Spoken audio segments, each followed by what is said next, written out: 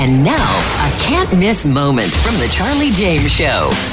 Remember that? The Iowa school shooter happened a couple days ago. Fell off the map. Nobody talks about it. What's the reason for that? There's a reason for that. You see, because it didn't fit the narrative. Just like the Nashville shooter did not fit the narrative, this Iowa school shooter also does not fit the narrative. Now remember, the Nashville shooter was trans. The Aberdeen shooter was trans.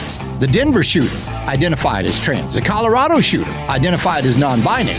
Well, this shooter also identified as non-binary or trans. That's right.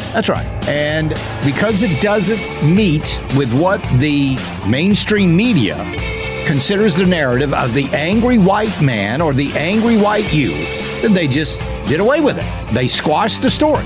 Don't miss the Charlie James Show. Weekdays 3 to 7 on News Talk 98.9. WORD. The voice of the Carolinas.